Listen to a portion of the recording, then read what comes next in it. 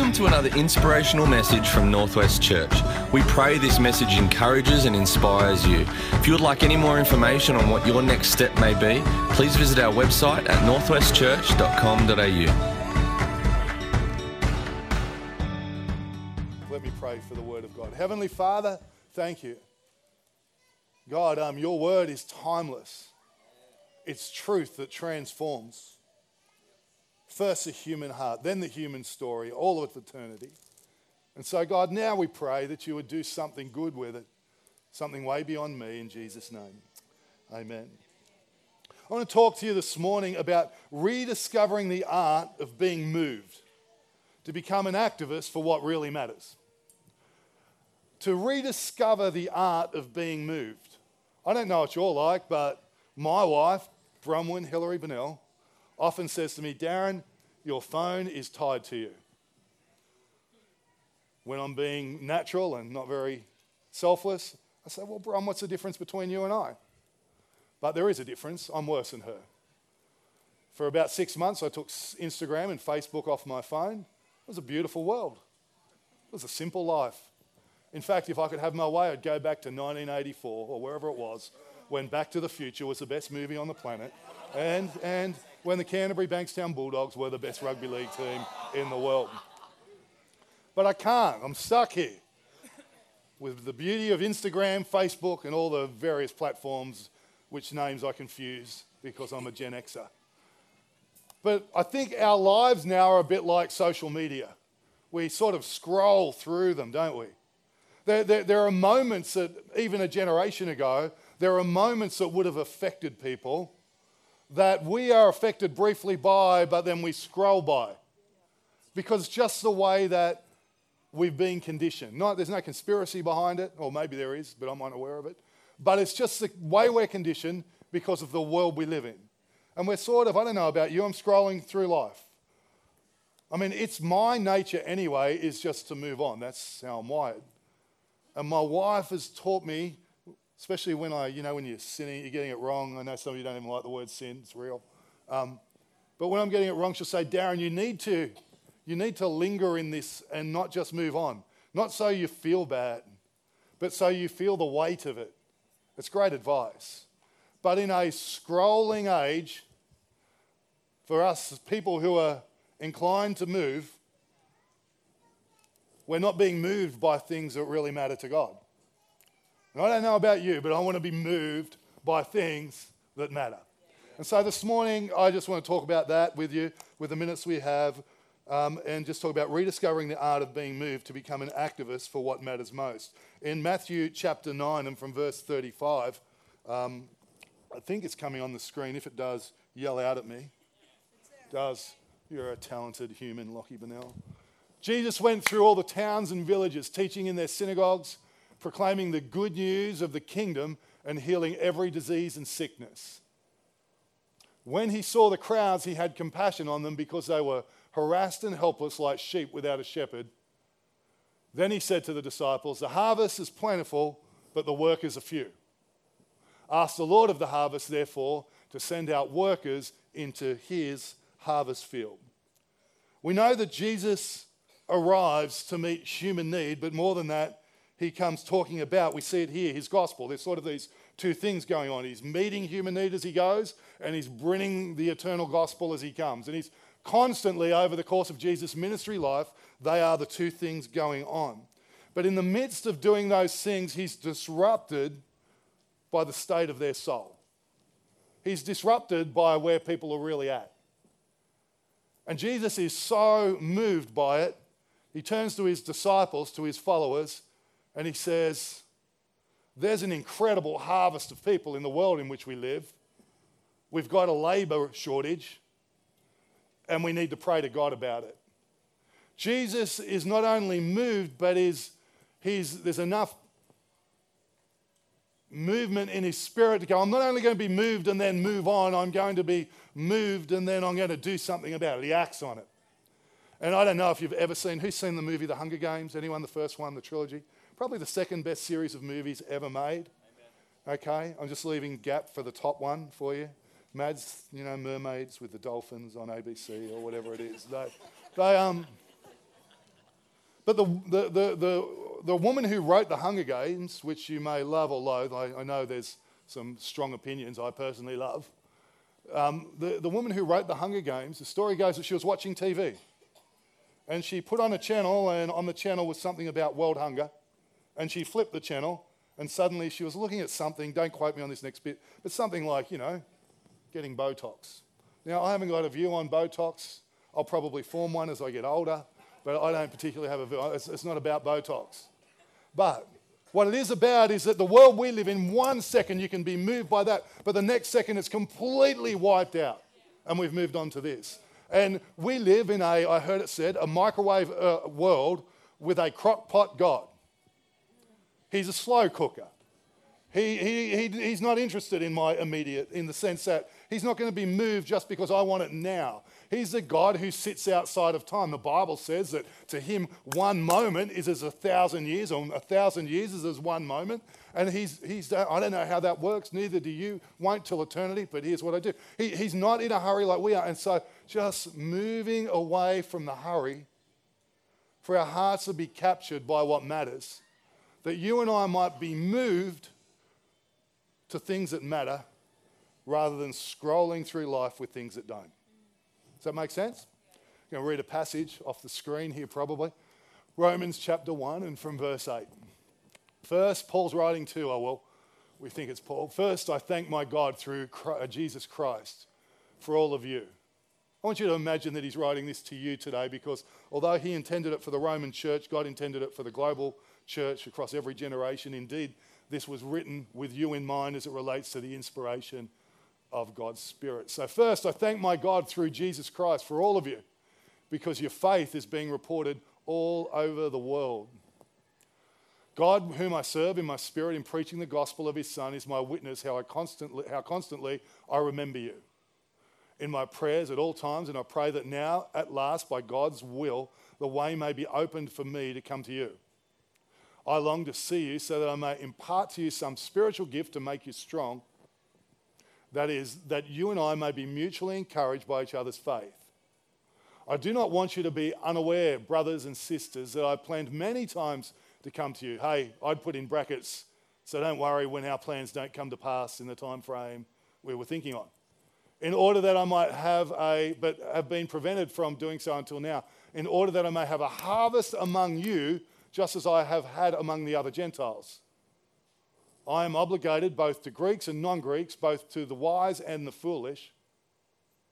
That is why I am so eager to preach the gospel also to you who are in Rome. For I am not ashamed of the gospel, because it is the power of God that brings salvation to everyone who believes. First to the Jew, then to the Gentile. For in the gospel, the righteousness of God is revealed, a righteousness that is by faith from first to last, just as it is written, the righteous will live by faith. The wrath of God is being revealed from heaven against all the godlessness and wickedness of people who suppress the truth by their wickedness. Since what may be known about God is plain to them, because God has made it plain to them, or to everyone.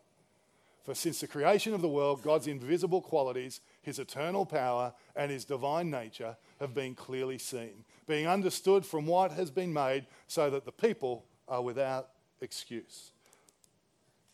I want to talk to you about this idea of the gospel.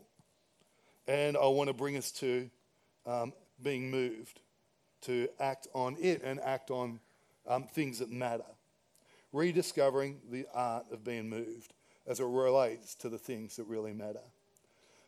If you're someone who sincerely trusts in Jesus, you have encountered what we just read there. You have been shaped and affected by what the Bible calls the gospel. Something happened, no matter how you're going in this moment, something fundamentally happened that caused us to be changed eternally, and the gospel had an effect on your life. The gospel has shaped history. It's transforming the present. It's defining the future. The gospel is more exciting. It's more dynamic. It's more inspiring than we give it credit for. Certainly that we've understood it for. The gospel of Jesus. And in verse 16 of this passage, I left my Bible at home, so I'm trying to work off the screen in case my eyes can't hold up on a smaller print. I am not ashamed of the gospel, he says, because it is the power of God for the salvation of everyone who believes. First the Jew and then for the Gentiles. And it goes on. It's the power of God, this gospel message. Timothy Keller says this about the gospel. He says, we are more sinful and flawed in ourselves than we ever dared believe. Pause. I just want us to hold it there for a moment. Because this is not bad news. It's good news. My children, except for Lockie, he's serving today, but the children who aren't serving today, Isabella, she is more corrupted than she cares to believe. And I know that's true because I'm a dad. She's a good girl, by the way. She's out of the room, so that was really wasted. And I owe her $5 for mentioning her in the message. So. But we are more sinful and flawed in ourselves than we ever dare believe. And to come to that is actually the point at which something liberating can happen. If I don't come to that, if I can't go, oh, no, I'm pretty good. No, we're not. And if I can't come to that, it's at the moment I come to that I actually need a Saviour, that the gospel and its power can make a difference to our lives. He says, we are more sinful and flawed in ourselves than we ever dared believe, yet at the very same time we are more loved and accepted in Jesus than we ever dared hope. And that's the truth. We are more loved and accepted in Jesus than we ever dared hope. The Bible says this in Romans as well. It says, you see, at just the right time when we were still powerless, and we were, and we are, apart from him. Christ died for the ungodly. Very rarely will anyone die for a righteous person. I don't know about you. I'm not queuing up for that job.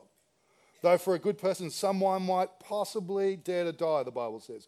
But God demonstrates his own love for us in this. While we were still sinners, while we still had a tension between him and us, Christ died for us. While we were still God's enemies, we were reconciled to God through his death, or the death of his Son. How much more, having been reconciled, shall we be saved through his life? Not only is this so, but we also boast in God through our Lord Jesus Christ, through whom we have now received reconciliation. We've been reconciled to God. But the gift is not like the trespass. For if many died by the trespass of the one man, the original man, how much more did God's grace and gift that come from the grace by one man, Jesus Christ, overflow to the many? Consequently, just as one trespass resulted in condemnation and corruption for all people, so also the righteous acts of one justified life for all people. For just as through the disobedience of the one man, the many were made sinners, so also by the obedience of one, the many will be made righteous.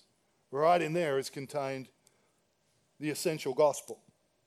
Put simply, God's good news for all humanity is that through the person and work of Jesus, God fully accomplishes salvation. For us, it's Jesus rescuing us from the judgment of sin. It's Jesus restoring our relationship with God. And it's Jesus renewing the human heart in our lives. And when we believe and rely on Jesus rather than ourselves, not only do we have right standing before God and a relationship with God, his power comes upon us and begins to work in us and through us to bring heaven to earth. And I think that's important. We're not just waiting out earth for heaven, to bring heaven to earth until that day when earth is taken over by heaven. And we're here for that. You and I, if we believe in Jesus, are to bring heaven to earth at this time. In verse 13, Paul writes to the church in Corinthians, and he says, I do not want you to be unaware, brothers and sisters, that many times, in order that I might have a harvest among you, just as I have had among the Gentiles. And as he says that, it's actually a twofold harvest if you read around it. He wants to have a harvest in the people of God, and he wants to have, or in the Roman church, and he wants to have a harvest of what the Bible calls salvation beyond the Roman church. He's on his way to Rome so that there'd be a harvest in people's lives that know Jesus and a harvest of people's lives and souls that don't know Jesus. And that's what God really has left you and I on the planet for. I mean, I don't know about you. I feel I get to do the best gig in the whole. I don't know anyone in Tamworth I want to swap jobs with. Let's put it that way. But all the nice things that come your way and all the good things you get to do, bottom line is, I'm here on mission. If you know Jesus, so are you. We're here on mission to see a harvest in the lives of his people and to see a harvest of people coming to know the knowledge of who he is, what he's done, all he's promised. And so that's what God wants, the gospel going forward. And so Paul talks about it here, and he, in verse 14 he says, I'm obligated. And it can be rendered a different way. It can be rendered as indebted. Have you got any money? You two are loaded. You got any money? Credit card will do. Daniel's? Has it got money on it at the moment? No. So let's say that Daniel gives me his credit card, which is a beautiful thing. Yeah, so I only pick on him. Let's say Daniel gives me Daniel gives me $5,000. Good idea today. Daniel gives me $5,000 off his credit card and he says, Darren, that's yours. But you've got to pay it back. I'm indebted to him until I pay it back or I run away. Either way, I'm still indebted. The indebted Paul's talking about slightly different. Madsy, can you come stand here for me? And Daniel, sorry, mate, I know. I apologise to him last week that I always use him, but here we are. Another given day. Come up here, gorgeous child. Madsy. So Daniel gives me the credit card, $5,000. What Paul's saying is, Paul is indebted because of what God has given him, but his indebtedness is not, it's to this person. Paul's saying, I have an indebtedness to take what God's given me and to make sure it reaches you. And if Daniel has given me this card to ensure that Maddie gets $5,000, why would you do that? Her dad will do it if she just cries or something, right? Like, if that's true, Mads, won't he? You can win your dad. We both know that. So, but if Daniel says, Darren, this is for Madsy, can you make sure it gets there? First of all, he wouldn't do it because he knows me. He's not going to take that risk. But secondly is that I'm indebted until that reaches her hand. And what Paul, thank you. And what Paul's saying is, I'm obligated, I'm indebted, that what has come from God and has changed me is not only for me, but is to come through me. And until it reaches the Romans, I'm indebted to them. Here's the thought. When? All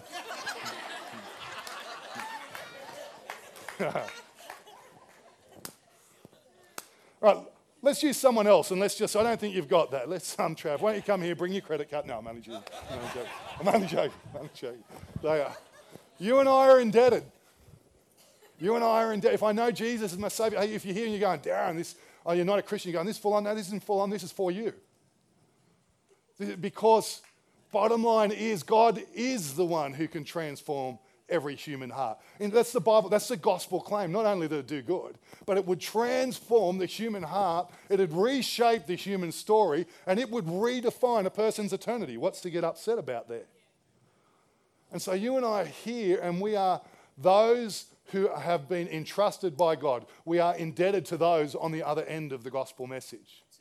In your sphere of influence, and mine not in a condemning way, but in a powerful way, we are the indebted to all those around us. Next time you see Maddie Dormer and you see me, remember that until I have passed on the $5,000 to Mads, from your dad actually, Mads, until it gets to you from your dad, that I am still indebted to Maddie, and that's how it is for all of us. And Paul says, I'm indebted to everyone. In verse 5, he says, I do it for Jesus' name's sake, for King Jesus.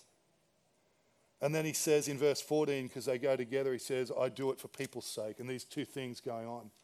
I think the biggest hindrance to the gospel most of the time is eyes off of me. And it's not about me. Because if I'm honest, if I could get fear out of my system, if I could get rejection out of my system, I don't think there's anything that would hold me back from the gospel. It's only the hindrance. But if I can get my eyes off of me and my eyes onto others, and he says, for Jesus' sake and for their sake. But then he says this, he says, I am not ashamed of the gospel of his name because it is the power of God to salvation. And here lies the issue, right? Shame. We'll call it what we want. I just want to be honest with you. Sometimes I'm awkward because I know there's going to be heat sometimes. And he says, but I'm not ashamed. But then in various places like Ephesians, he says this, pray for me. He's writing to the Ephesians church, that whenever I speak, words may be given me that I would fearlessly make known the mystery of the gospel, for which I am an ambassador in chains. Pray that I may declare it fearlessly as I should. He's saying, hey, pray for me. I need more courage than I've currently got. Ask God.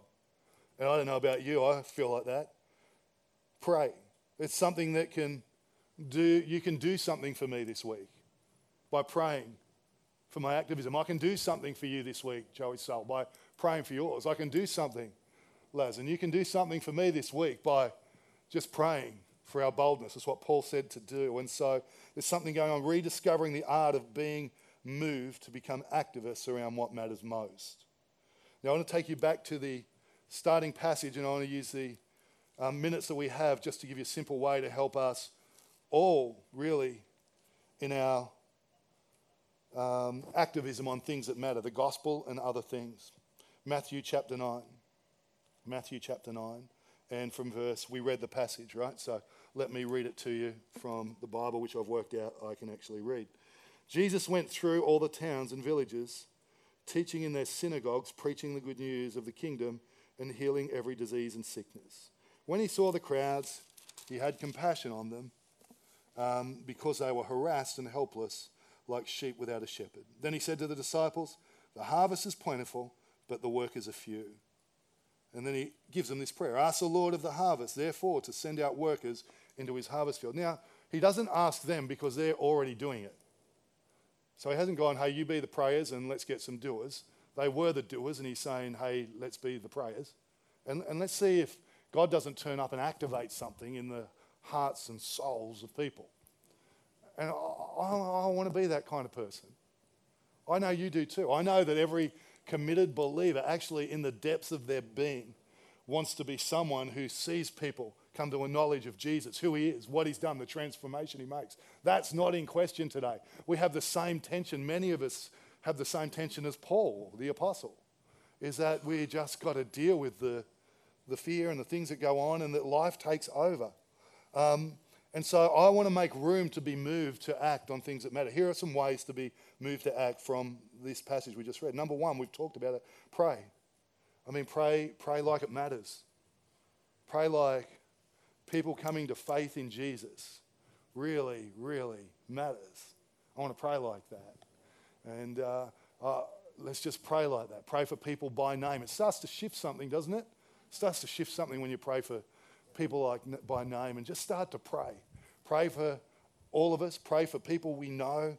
Pray for that day to come where they would come to a knowledge. And it says he saw that they were harassed and helpless like sheep without a shepherd, and he had compassion on them. Thinking about seeing. We're going to rediscover the art of being moved, thinking about seeing it. Even let's bring it back from the gospel for us, just in terms of good and what needs to happen as those who know Jesus. When he saw the crowds, Jesus saw what nobody was seeing. He did then, and he does now. He did with them, and he does with us. And he does with me, and he does with you. He's seeing what nobody else is seeing, isn't he? He's there. His eyes perceive. And I think God would have some of that go on in our lives. Activists are moved because their eyes are off them. Think about an activist in any field.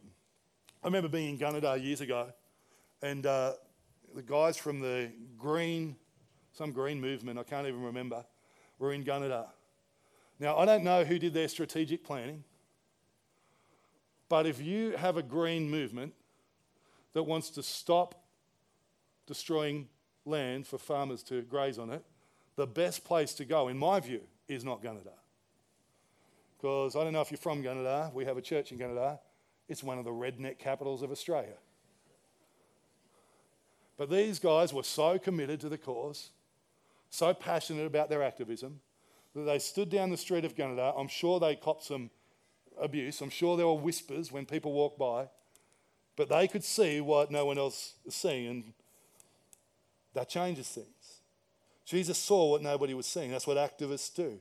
Everything is not as it seems in people's lives, isn't it? In fact, you and I know this is true. I'll tell you how I know. It's because people say, Brian and I have a rule. I don't know your rule if you're married. Brian and I have a rule. If we get dressed and it really doesn't look good, we tell each other, Darren, how does this look? Now, when I was newly married, that's a tricky question. But Brian said, I really want to know. So we really, really do. I tell her. She tells me, because I'm a male with more vanity than some of you.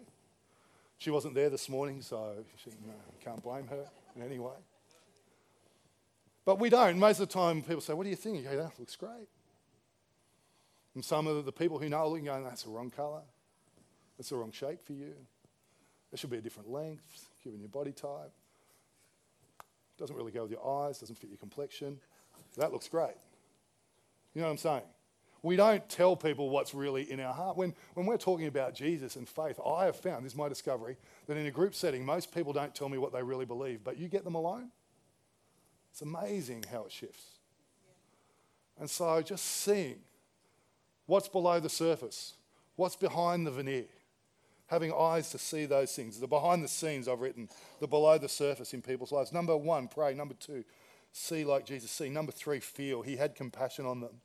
And this is the bit of movement. He allowed his heart to feel and be moved, to take it in, to actually feel the weight of what was really going on. There are moments that affect us, and then there are moments that should affect us, and we need to somehow harness both. Do you know what I'm saying? Just to harness both. These moments that really do affect us. Our kids club here in Tamworth and now in Gunnedah heard good news the other day, wherever that person is, about that.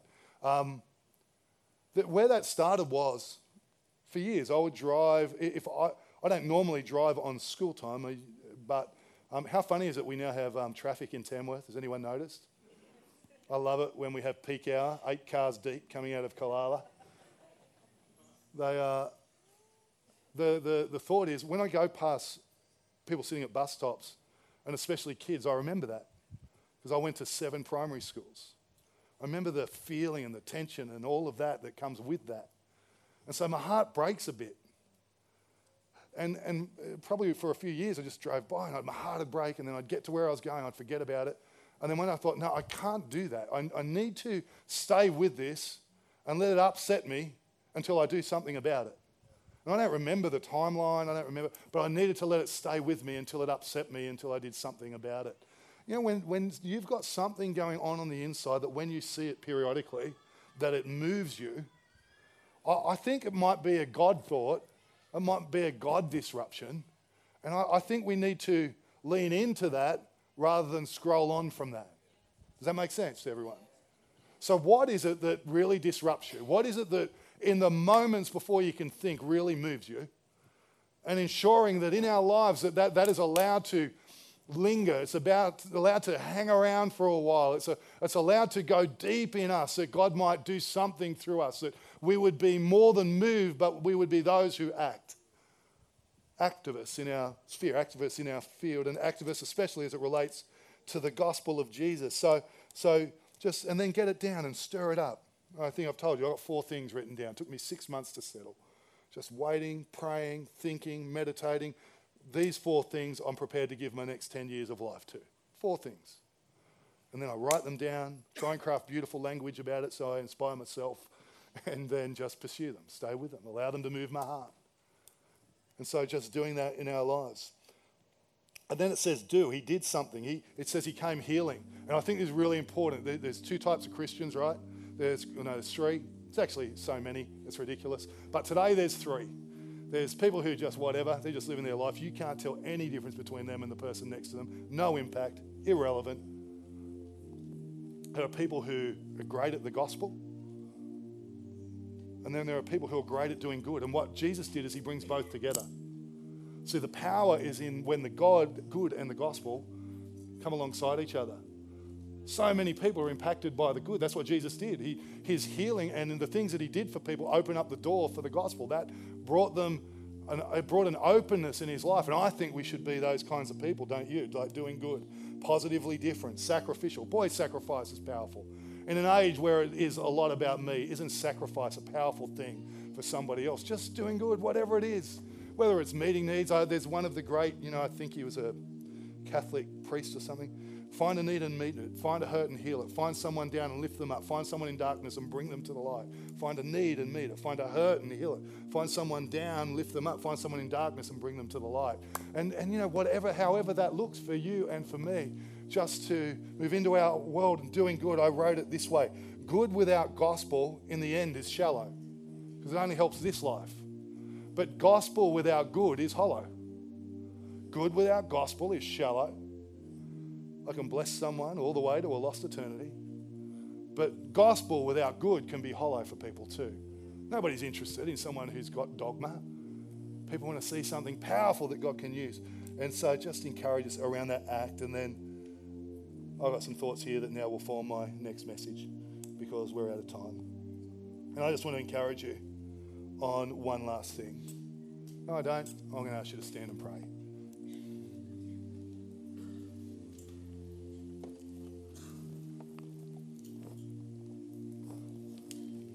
You know, when I became a Christian as a 21-year-old, it took me 6 months to tell my dad that I'd made that decision. 6 months. So awkward. I felt so weird. And yet, you know what? It's now the new normal, 26 years on. It's so normal. When you do what I do for a living, it better become normal. But it's true for all of us. What can seem awkward can become the new normal. And so I want to pray for you, help you, because lives of people can be transformed by the gospel of Jesus. Heavenly Father, thank you for every person here today. We commit our way to you.